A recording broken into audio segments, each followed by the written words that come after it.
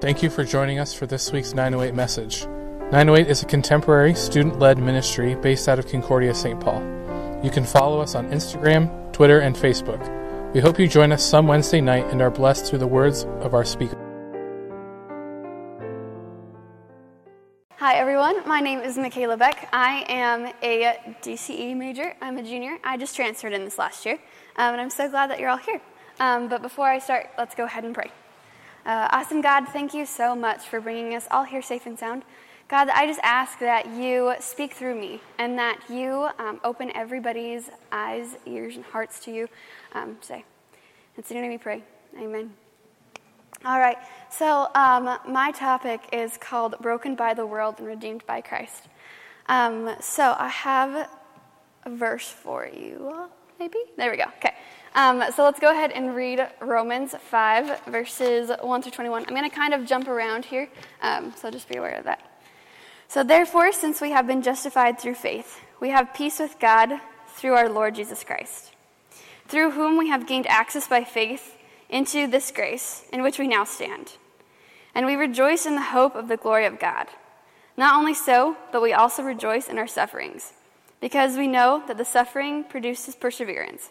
Perseverance, character, and character, hope. And hope does not disappoint us, because God has poured out his love into our hearts by the Holy Spirit, whom he has given us. Not shall we be saved through this life. Not only so, it is also, but we rejoice in God through our Lord Jesus Christ, through whom we now have received reconciliation. Consequently, just as the result of one trespass was condemnation for all, so also the result of one act of righteousness was justification that brings life for all men.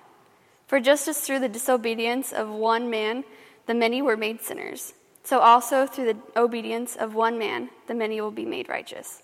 The law was added so that the trespass might increase. But where sin has increased, grace increased all the more, so that just as sin reigned in death, also grace might reign through righteousness to bring eternal life through Jesus Christ our Lord. All right, so I want to first start off by talking about what is brokenness. And so I did a little Googling search because that's what we do, right? And so I have a couple of definitions that I found. The first one is being forcibly separated into two or more pieces, or fractured. The next one is having been violated. They put this in the context of a broken promise, but there's many other ways that it could be taken. Being incomplete or disarrayed is the next one. Full of errors, as in broken English, but we can also apply that to ourselves, right? Subdued or weakened, crushed by grief, not functioning, or out of order. These are just some of the definitions that I found. There was more and more that could possibly fill up a whole entire slideshow. But I had to choose a few, and these are the ones I chose. But to be honest, I like my definition a little better. So this is my definition. I actually wrote this one time. Well, I was in a really depressed mental state. It was a really bad time of my life, and I just felt broken. I was shattered. Like there's a million pieces of me lying on the ground, and no matter how fast I continue to try and pick them up, more and more just keep on breaking and falling onto the floor in a never-ending cycle of pain. Brokenness is hard, but it's something that we all go through. In fact, brokenness for me first started off, first time I ever saw it was when I was 4 years old. All of my memories before I was 4 were really great. I remember picking tomatoes with my great-grandma in the garden and laughing and raking leaves and like all these random things. But the first time that I really remembered being broken was when my parents got into the argument that ultimately ended in their divorce. I was there for that argument, and that was the scariest time of my entire life. A 4-year-old should not witness those things, but I did. That was the first time that I came across brokenness. 3 years later, my little sister, who was about 4 at the time, she was really sick.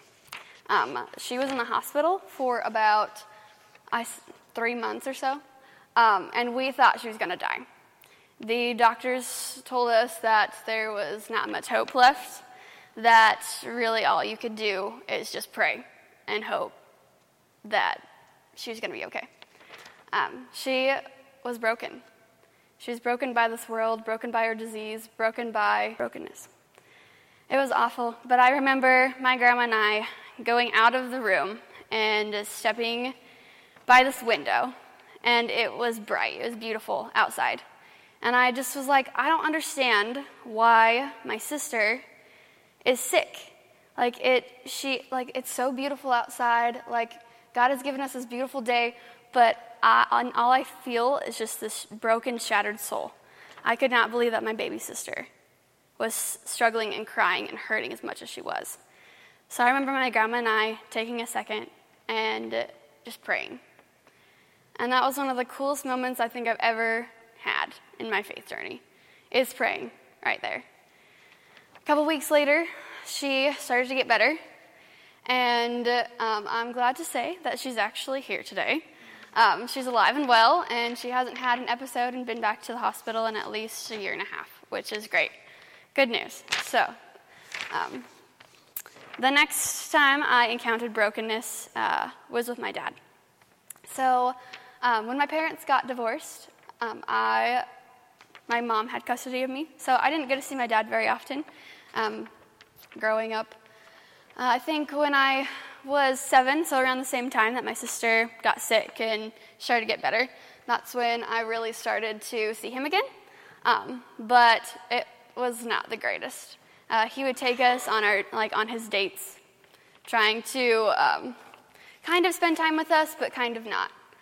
And there were a lot of times where I just felt worthless. My dad never came. I was a dancer, and I've danced for 13 years. Never came to one dance recital. Didn't come to any of my graduations. Didn't come to anything of mine. And that's hard to experience growing up, right? I know that some of you might have experienced the same thing or have opposite experiences as me. But for me, not having a dad there sucked. It was the worst thing ever. Not only was he not there, but I was actually emotionally abused by my father. And so that was really hard. Just knowing that I was just broken down every single time I had to see him. I was called worthless. I was called just a piece of trash. I felt, like the Katy Perry song that's like a plastic bag drifting through the wind? That was me. That's literally how I saw myself. I was nothing at all. And so that was really hard. And then I get to high school, and I finally realize what my dad is doing to me, and so I decided to cut ties, and so I no longer speak to him. But in high school, things still didn't work out the way I wanted to. There were actually times where I would go and eat in the bathroom stall, like those terrible movies that you guys have probably seen where, little nerdy girl goes and sits in the bathroom because she has no friends. That was actually me. So that was hard to go through. I had no friends. People were mean. I actually once tried to be run over by a car. That was scary. But things were just a mess. I didn't understand why I was going through these things. I didn't understand why this world was so broken, and I didn't understand why I was broken. Like I said before, I felt like I was shattered, like there was a million pieces of me lying on the ground, and no matter how fast I tried to pick them up, it never worked. It never worked. I was trying to do these things by myself, and I didn't realize that I needed something so much greater than myself. So I really was wrestling with these questions on, why is this happening to me? Why is there so much brokenness in the world? Why did my parents have to get divorced? Why did my sister have to get sick? Why did my dad have to abuse me? Why did my friends, hate me? Why did I not have friends in high school? And so it took me a really, really, really long time. But I finally came to a couple conclusions. The first is that Everything is broken because of the fall of man. Everybody, I know, right? Great picture. Google is once again fantastic. But everybody is sinful, right? As soon as Adam and Eve took that first bite of that fruit, this world was just filled with brokenness and sin and hurt and disgusting, just pile of mess. Second of all, nobody's perfect. This was a really hard conclusion to come to because me, thinking I could fix everything, I really tried to be as perfect as I could. So I got straight A's throughout high school. I was like cheer captain. I literally tried to do like as much things as I could to be the most perfect person I could. But I realized like through all of this, nobody's perfect. And everybody is broken and everybody is sinful. And so we can't hold those people to those high standards because that's not how this world works. This whole world is just full of sin and brokenness. And so there's no way that everybody can be perfect because there's only one person that is, and that's God.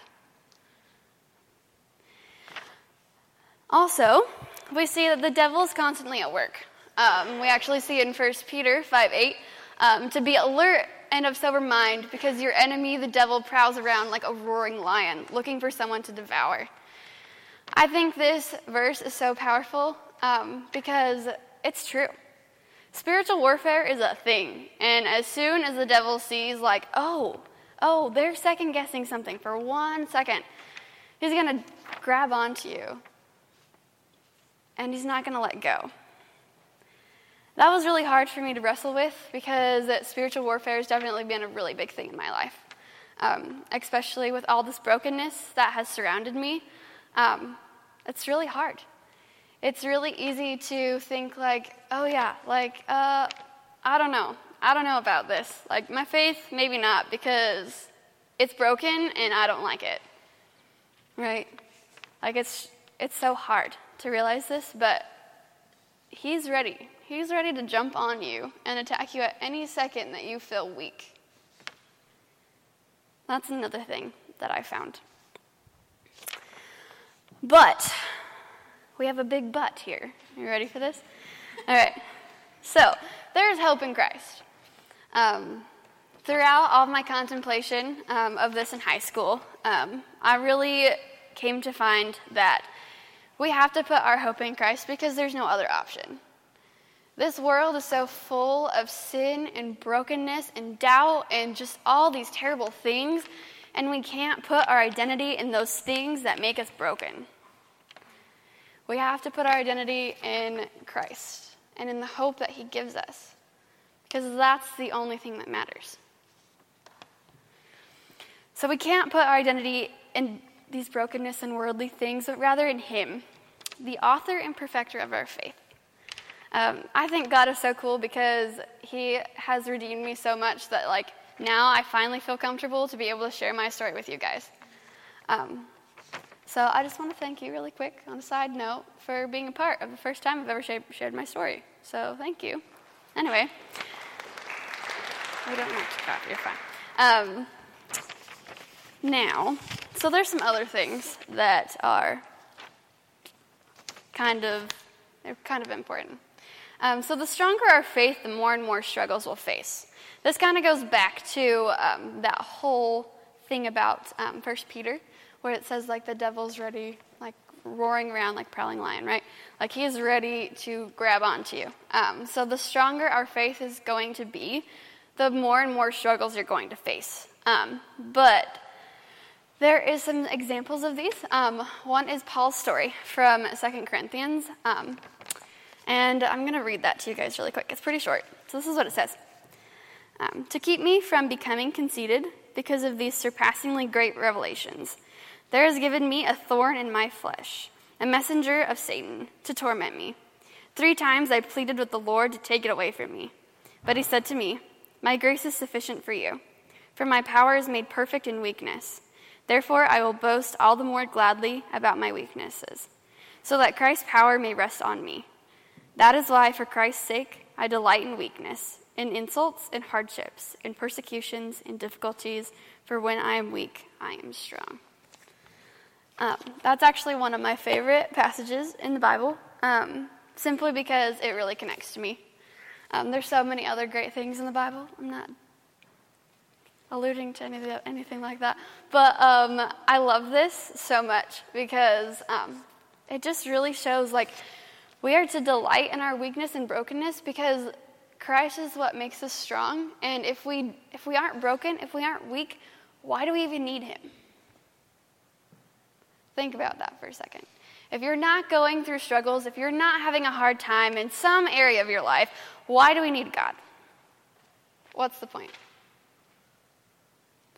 When we are weak and when we are broken, we are so much stronger because we have God there with us. The next thing is that nothing can separate you from the love of God. I want you guys to know that right off the bat.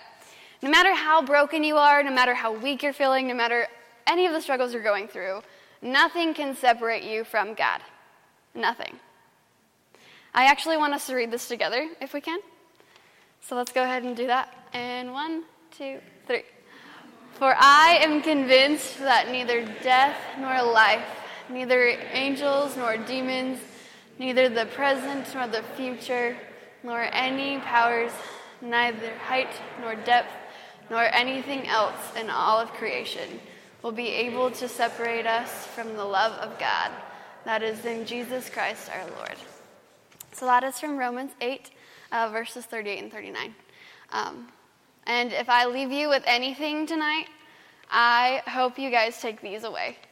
That nothing can separate you from the love of God. Jesus Christ came down and died for your sins because he loves you that much. And no matter how broken you are, no matter if you feel shattered and lying on the floor like you can't pick up your pieces, like it's just a never-ending cycle of pain, God is always there, and he loves you so much, and nothing can separate you from that. Nothing. All right, there is one last thing that I would love to leave you guys with, is that our suffering and brokenness lead us to God. They lead us to the cross.